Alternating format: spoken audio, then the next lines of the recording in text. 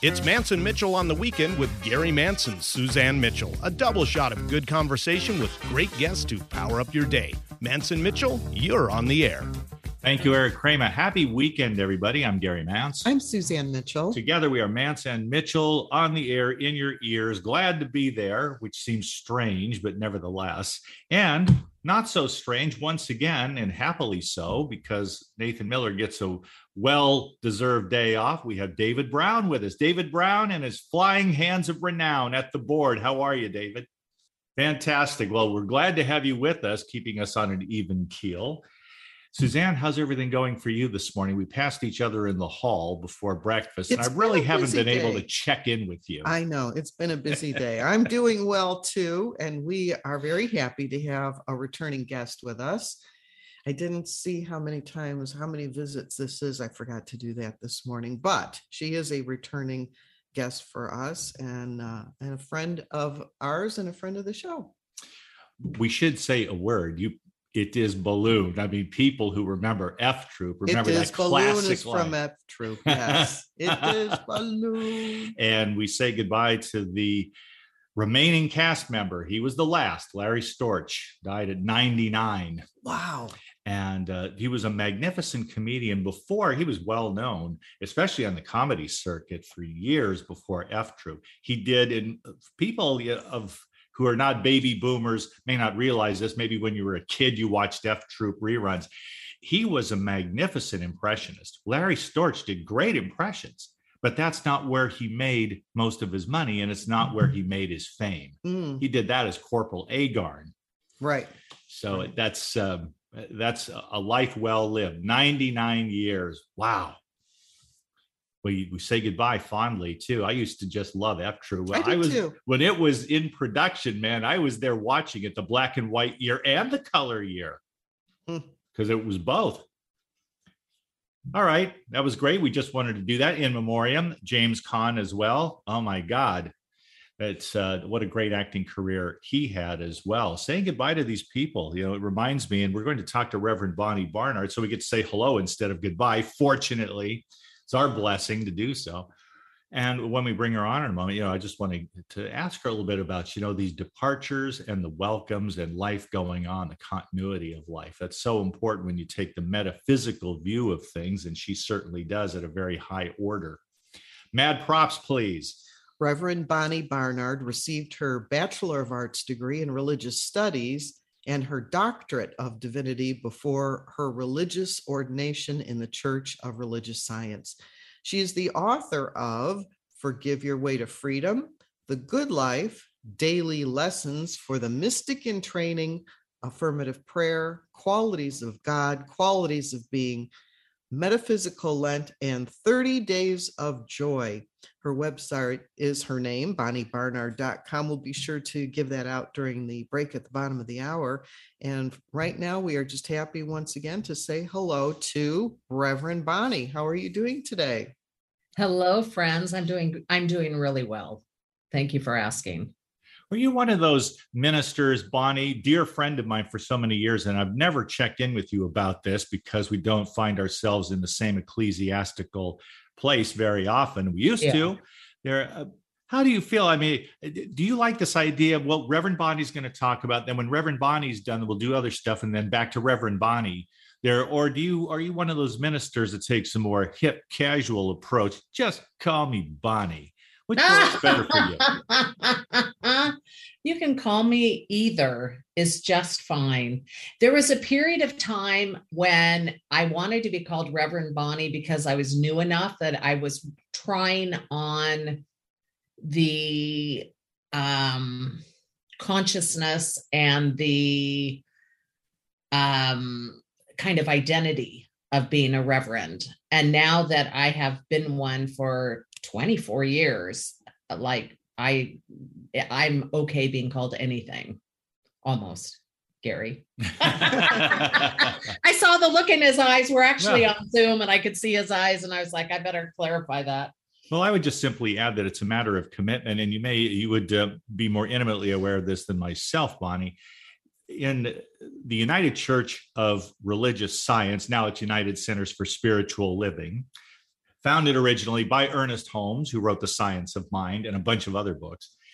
When you're there in that atmosphere, you would think, okay, you go through the program, it's pretty intensive. And when you finished, okay, you're ordained and then you're a minister. But no, and I find this uncommon with I still use the old term, so forgive me.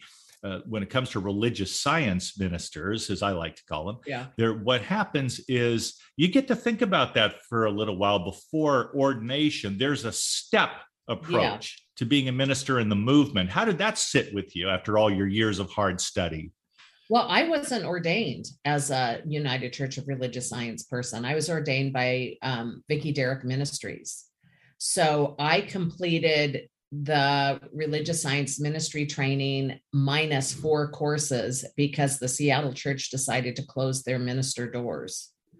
So I was just moments away from getting my ministerial license. And so Reverend Vicki Derrick ordained me. And I don't know if you remember her or not. She was over on Bainbridge Island in the church over there. She was a unity minister. Oh, I have not had the pleasure. Yeah. So my colleagues who have gone through the UCRS process is they become a minister in a pulpit for 2 years. And then that's kind of like a apprenticeship, I would say. And then once that apprenticeship is complete, then they actually become ordained. And so it is an interesting thing because someone has been in the pulpit for 2 years and then all of a sudden there's a party and a big ritual and then they go through an ordination. So, it does seem backwards, Bonnie, but, looked at from another point of view, it really lets you ground yourself in the training and the teaching to make that final decision. To decide one more time, yes, this is for me. Absolutely. After you've been doing it, because sometimes I think we'll jump into something. Once we're inside almost any kind of organization, we pull back the curtain, we see what the politics is, we see the underbelly of it. The Wizard of Oz is just a man with a bunch of levers.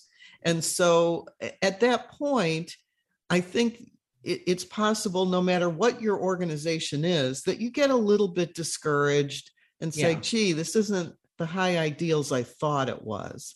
And in this case, you get yet another opportunity to affirm your desire to be with the organization. And for that reason, it kind of does make sense.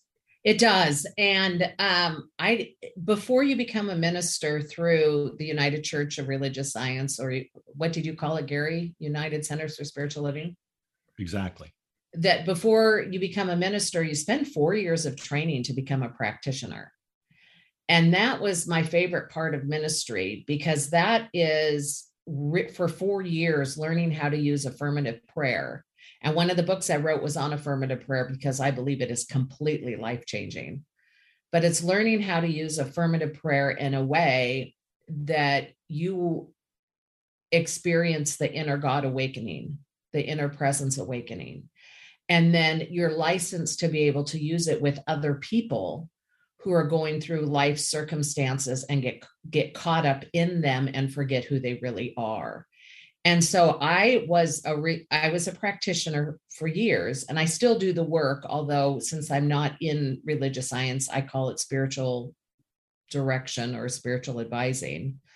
But I was one of the very, very few ever to have a full-time practice doing that. I don't know if you remember, but by Green Lake in Seattle, I had a practice and saw people all day long. And I had referrals from doctors who had really weird stuff. I had referrals from business people. I literally spent 40 hours a week, my full-time job, praying with people and doing the work of recognizing spirit within another.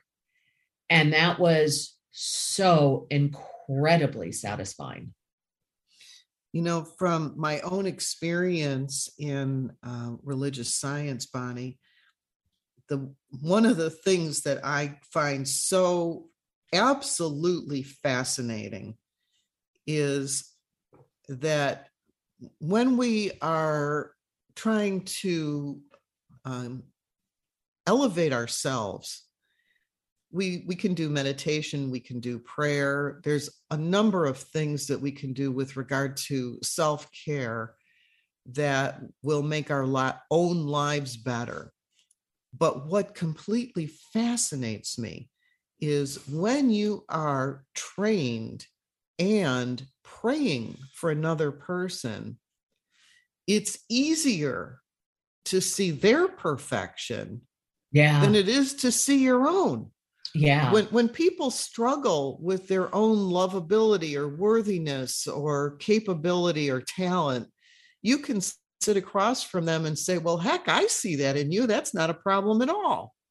And Right. It's a very different perspective when you're a practitioner, because you can get through all that nonsense coding, and you see the divinity in the people that you're working with. So praying for another, to me, was always easier than praying for myself.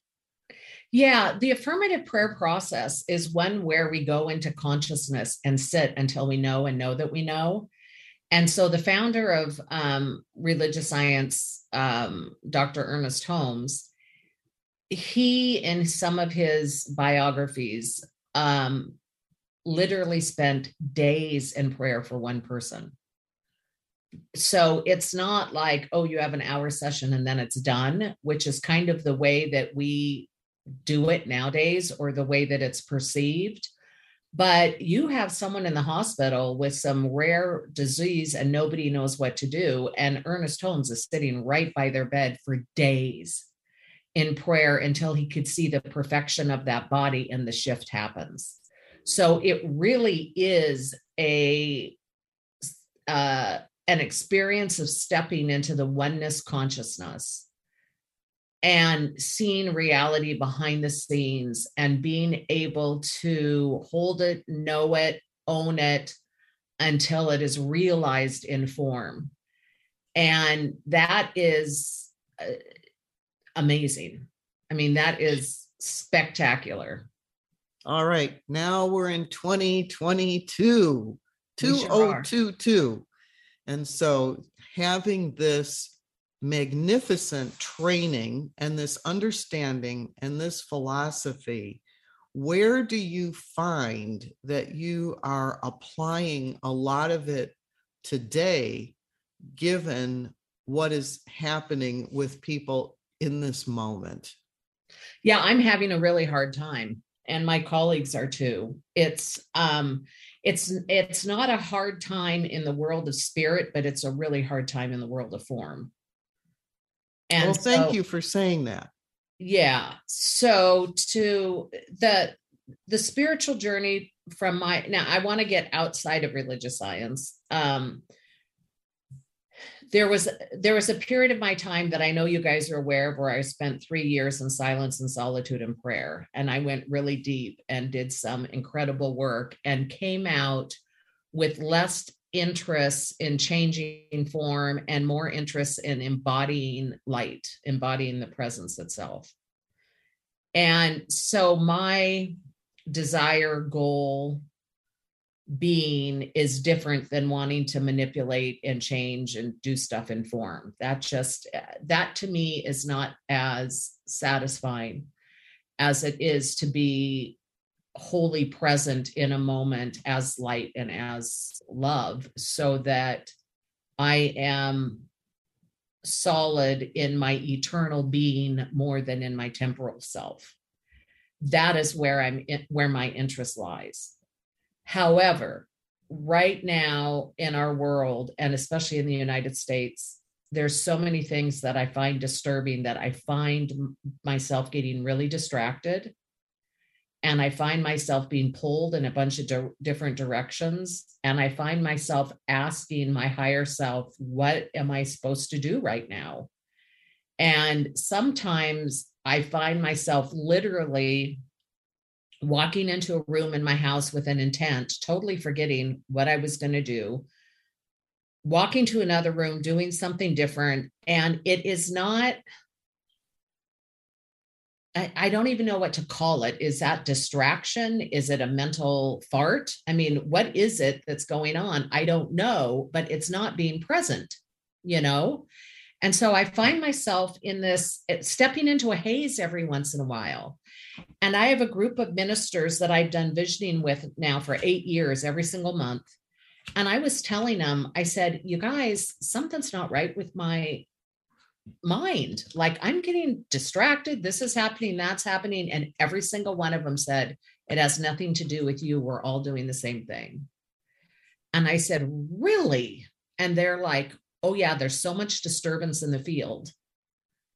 And so for me, what I have chosen to do is just to continue to go back to the basics. It's like I have to ground myself more than I ever have grounded myself before. There are 6 spiritual practices that all major world religions do. I have found myself hunkering down on all 6. During Trump's presidency, I was absolutely obsessed with the news because I just felt like I needed to know what was happening all the time and be in prayer. And now I just am so over that. And I pay attention, as Gary knows, that, you know, like I'm paying attention to what's going on in our country and in the world, but I'm not addressing it in that kind of obsessive way that I did before.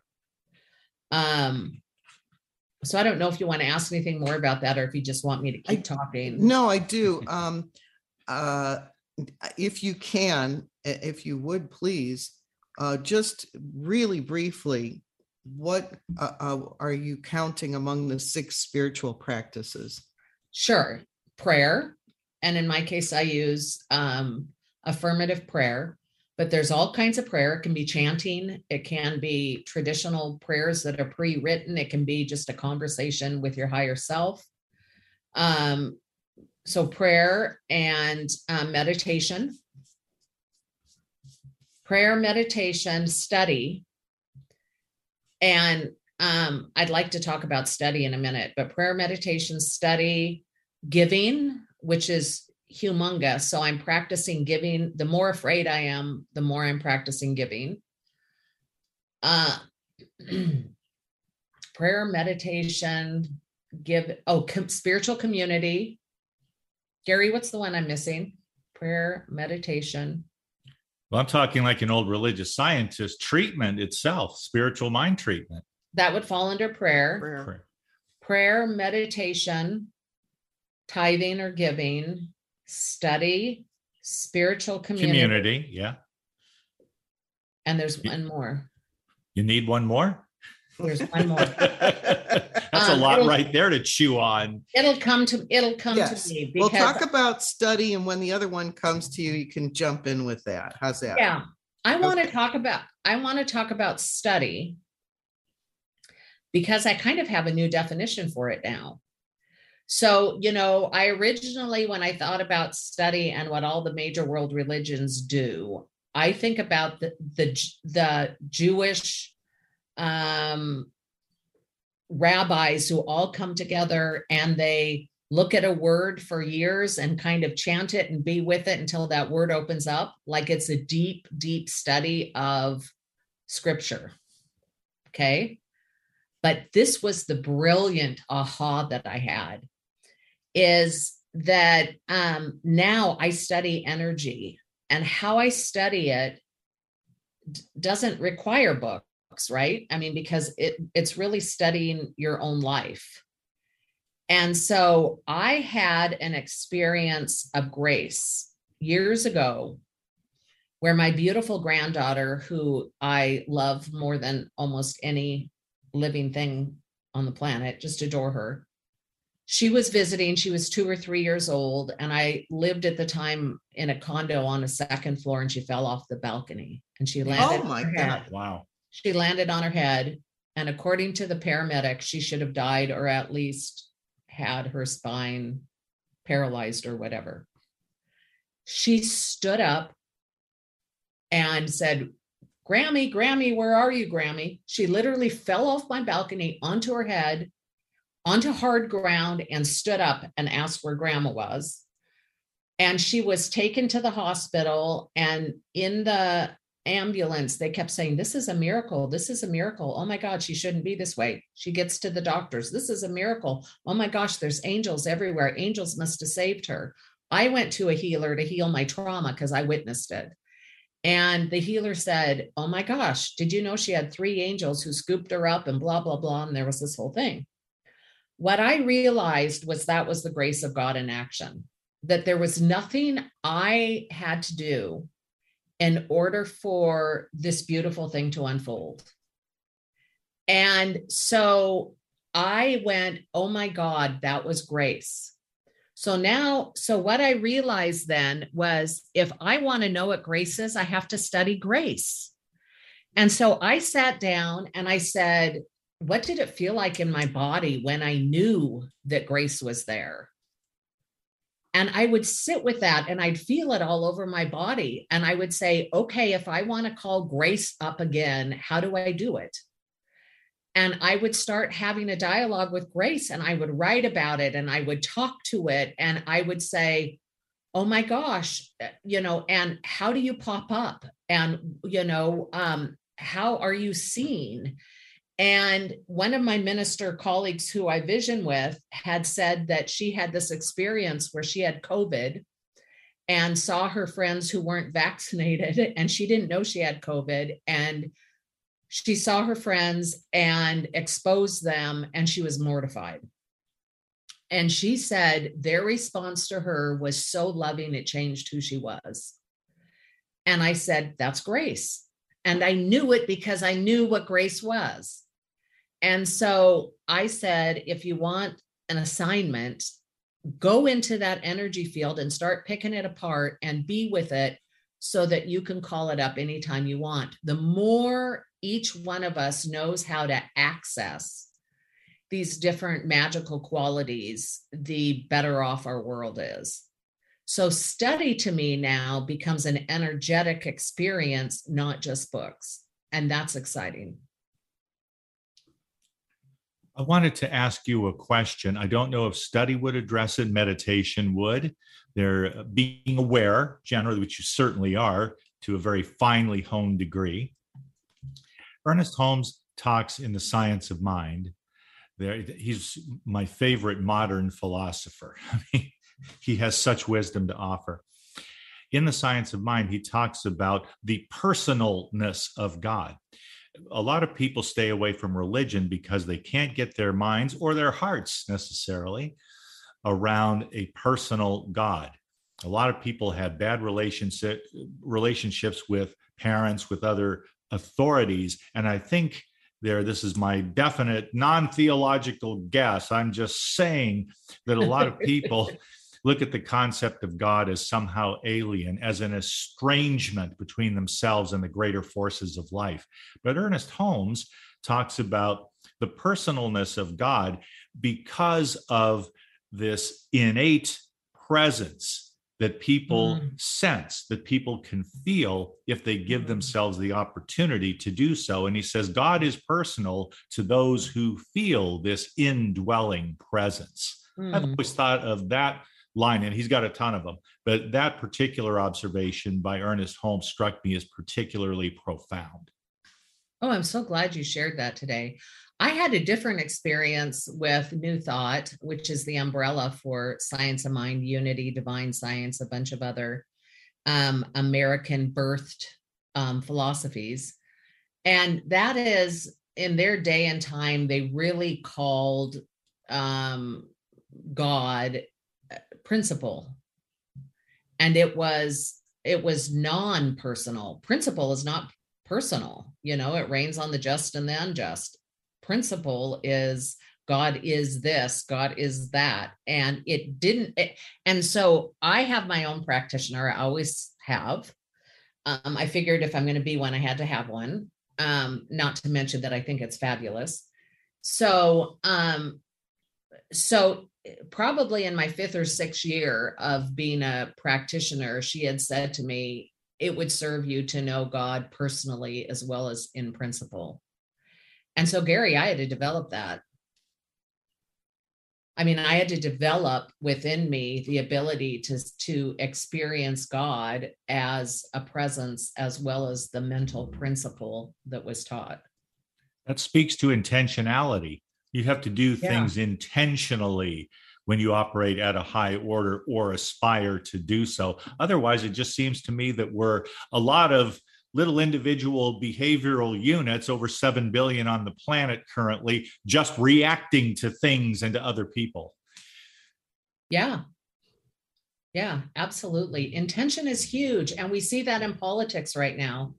You know, we see people who've had an intention for decades and decades and decades and decades to switch the political landscape, and it's come to fruition. And so we can see in our life how powerful intention is. And so I think, what would it be like if those of us who know and know that we know came together intentionally? You know, that's the community part. Is that a mental process, or is that an action process? Well, there's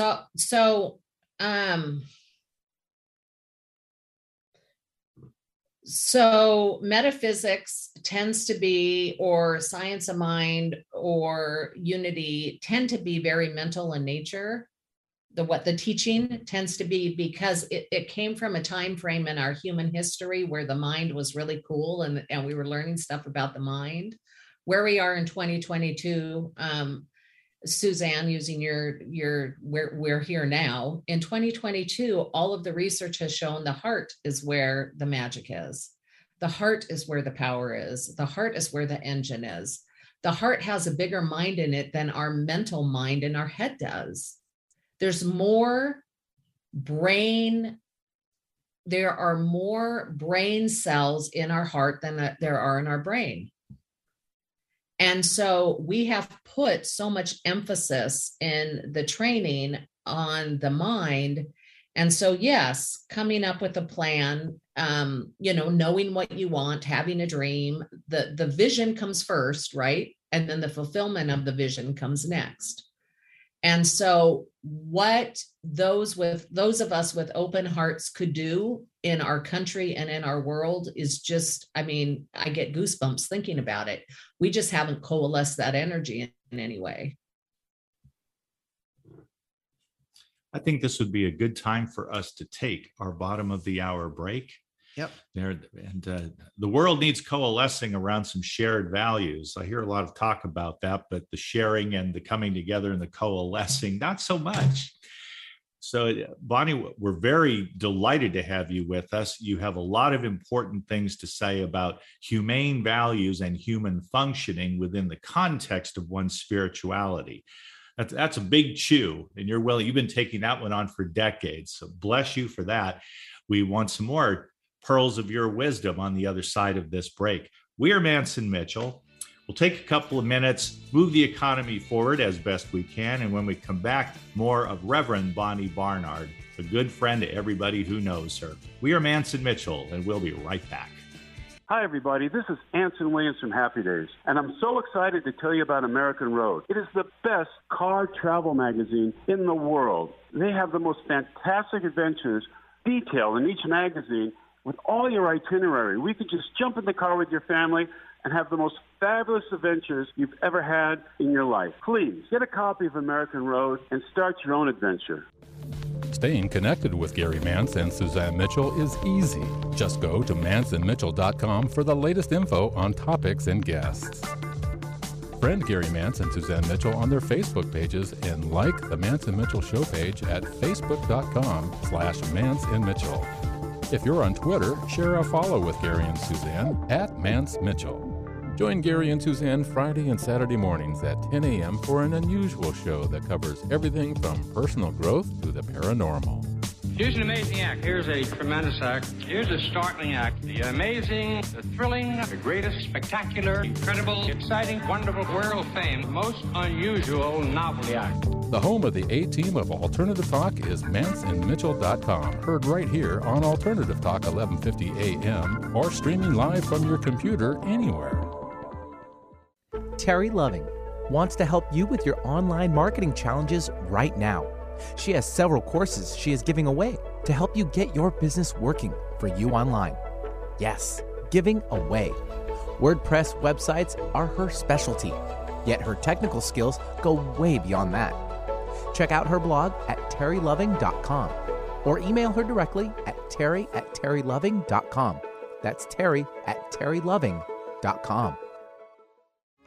I'm Gary Mance. I'm Suzanne Mitchell. We're a couple of baby boomers who bring you a talk radio mix of metaphysics and music, politics, and pop culture. And you never know which celebrity will join us for an interesting conversation. Mance and Mitchell is Boomer HQ, Friday and Saturday mornings at 10 on 1150 AM KKNW. Your home for alternative talk in Seattle and Western Washington. Get inspired every hour right here on Alternative Talk 1150. Welcome back to Mance and Mitchell, and our guest this hour, Reverend Bonnie Barnard. Bonnie, if people would like to get your books or connect with you online, what are some of the things that you're involved with that they can do that? So on my website, bonniebarnard.com, in the corner, there's a thing that says join my community or join the community or something like that. And you just put in your email address, and what you'll end up doing is receiving my blog. And the blog comes out anywhere from 2 to 4 times a month. It's not, I'm not one of those people who produces a blog on the same day every single, I will get there, I promise, but I'm not one of those yet. And then what will happen is anytime that there's a new class out and offered, they'll get information on that. So there's a couple classes in the pipeline just waiting to come out on Zoom. And so if you put your name under Join the Community, you'll get all that information. Thank you. I wanted to pick up where we left off before the break. I had asked you if the process of intentionality was more a mental process or more of an action process. And I absolutely loved your answer. And that was having to do with our culture today. And I'm presuming I know what you were talking about, but you can clarify if I'm not, that there was an intention going back all the way to Roe v. Wade to overturn that. And it took decades of people's intentionality to have what happened this year. Now, while there's a bunch of people who are just insanely crazy over what happened, I'm asking about that process of intentionality because I'm wondering, to go in another direction, where is the starting point and what would that take? Okay, so let me give 2 examples, and I hope that I can remember them in my mind because, like I said, I'm going through this thing that's really interesting with my mind. So the history of Roe v. Wade is interesting. The history of abortion is interesting, and it's interesting because the whole reason abortion became legal is because women were dying by trying to self-abort, doing self-abortions. So women were dying, and Ronald Reagan was actually one of the first governors in the state of California to make abortion legal. And he did so, as many did, because they did not want the women to keep dying. Like, it was inhumane to have this happen. So state by state, they started one at a time allowing abortion to take place. So then it became the law of the land, if you will, with Roe v. Wade. And years later, the Republican Party was noticing that they needed more voters. And at that time, fundamental Christians didn't vote. And so they put together a coalition and a plan to they actually had meetings to say what would get fundamental Christians voting. They're not a part of our electorate at this point. They're not out there voting. And so they started the story that abortion was baby killing. So it was an intentional story. It started as a thing with the women dying.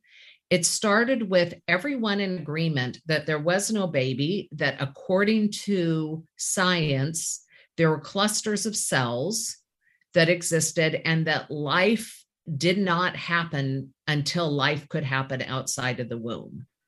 So there was a basic agreement. There were a few in the minority that just didn't like the idea of it. But basically, Republicans and Democrats alike voted and supported this whole movement of abortion until it became a way to win elections. So I find it disheartening that many of us don't understand the history behind what's happened, and that it really is a political movement, not necessarily driven by science and what's best for people who are currently alive. So there's a whole bunch of stuff there. Then you asked about coalescing for good. Right. And I had the privilege of meeting this dignitary, important person years ago, who I took the opportunity to say to him, who was the most impressive person you've ever met in your life?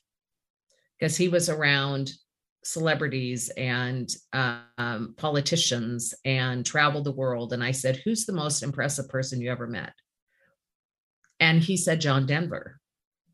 And I said, why John Denver? And he said, he has done more good for our planet than any of us know because he did it in secret. And apparently he would have meetings with Buckminster Fuller, with politicians, with celebrities, with others. They would get together once a month in a hotel, and they would ask really big questions. Like, one of their questions is, what are some of the little things that we could do that would change our environment for the better? Because he was a real environmentalist. So what are the few things we could do?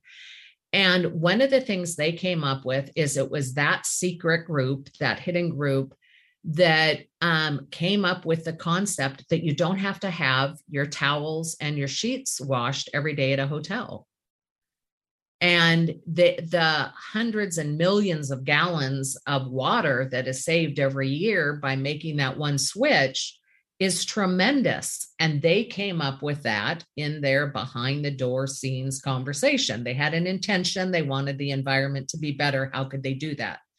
They also came up with the concept that you didn't have to use those little plastic bottles of shampoo and soap in the rooms because plastic is an issue. And so for a long time, and still in some hotels, they'll have large bottles that are shared in the showers versus having small individual ones. And so the behind the scenes gathering where they came up with intentions that we are now living with that have been good for our environment is very powerful. It's funny that the example that you gave was the sheets, because I know when Gary and I have stayed more than one night in a particular hotel, my preference has been for people not to be entering the room.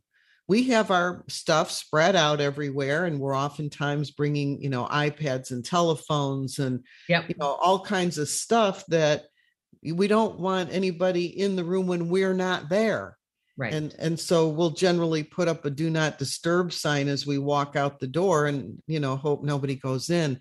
But I was very much in favor of not having a daily sheet change because I just wanted the privacy. If I was going to be in a hotel for 2 nights or 3 nights, we didn't need a sheet change. And if you need new towels, all I have to do is call. But I also found the rooms were stocked with enough towels. Exactly. So, there were plenty there. Yeah. And imagine that, before that, they were changing the sheets every day. They were washing the towels every day. There was a lot of labor and a lot of soap and a lot of environmental impact. And that one idea has really helped our environment. And so, so we know this. We know that our gifts and talents can be used for good or can be used for evil. And the Marianne Williamson used to say that those of us who are intending to live on the side of love need to be as fierce as those in a foxhole. And she used to say that over and over and over again. And that just stays with me as to the value of the two or more consciousness and community. The spiritual community is where a lot of this can happen if it doesn't get caught up in politics and the pettiness. The idea of the power of collective consciousness, we've seen it definitely going in one direction. The power of the collective consciousness, for example, about don't touch my guns. It's a right. We have a right to own guns. Now, what has happened in the United States is so unbelievably ridiculous. Yeah. They were saying when Shinzo Abe was assassinated that in the year 2021, there was exactly one person killed with a gun. And I just said, I can't believe that. That doesn't make any sense to me. I can't even. Which country is that? In Japan. Oh, so in Japan, I couldn't wrap my mind around that. Yeah. In Japan, in 2021, it was reported on the television, they had one death from a gunshot wound. One. And I'm saying what is happening here, it passed up ridiculous a long time ago. Yes, it did.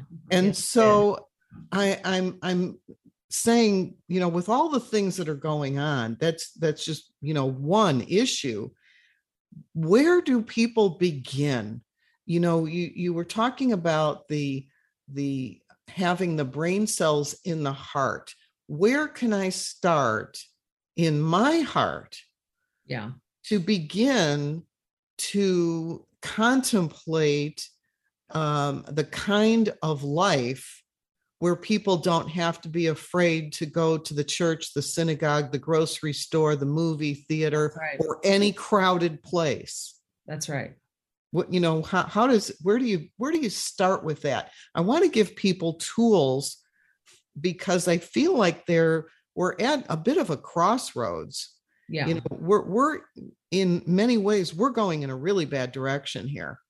Yeah. And so at this crossroads, what can we do if our intentions are more positive and if we're more positive and when we want to envision a future for our children that is better? Where do you start? Yeah, those are really, really, really good questions for sure. So this is where I double down on the spiritual practices. And in meditation, I ask what is mine to do and what isn't mine to do, because we can get so caught up on the external that we lose ourselves internally. And I had a boss once who was so brilliant because she said that she chose one organization to give to and one organization to volunteer with. And for her, it was literacy, because she had this belief that those who knew how to read would learn and therefore become educated and therefore be a better citizen. So, and become free and be able to make more money and all the stuff that comes along with literacy. So she that participated in that part. That was her giving. That was her enrichment. That was where she played. And so one of the questions to ask your higher self when you're in meditation is, what is mine to do? And my experience is getting answers from the divine often takes time. And it can be immediate, but for me, it may take months. And so part of my practice is to lasso myself in and not take action until I know it's mine to do. So it's not about doing something just to do something, but it is about getting really clear on what is mine to do and where am I to contribute my energy. The other thing is that the Bible will tell us that we pray for our enemies. And it really means that, because the enemies are in our heads, the enemies are in our mind, the enemy is in our perception. And so we don't become free and we don't have peace until we enter the realm of oneness. And so that means that when I pray for myself and I pray for my health and I pray for my wealth and I pray for my right work and I pray for the people I love, I say in my prayers, and may this prayer be also given on behalf of, and list my enemies in my mind. Because if we are truly one, then I want for the other as much as I want for myself, until I come to a point where I realize, and I'm not there yet, but till I come to a point where I realize there is no other. There's only capital S, self. So when Donald Trump was in office, every single day I prayed for him. And I prayed that everything I wanted, everything I loved, everything that was right for me, that he have it too. And because I did not want to be a part of the energy field of division. And we are becoming so divided. And there is the temptation to say that, and I'm going to use Democrat versus Republican in this comment.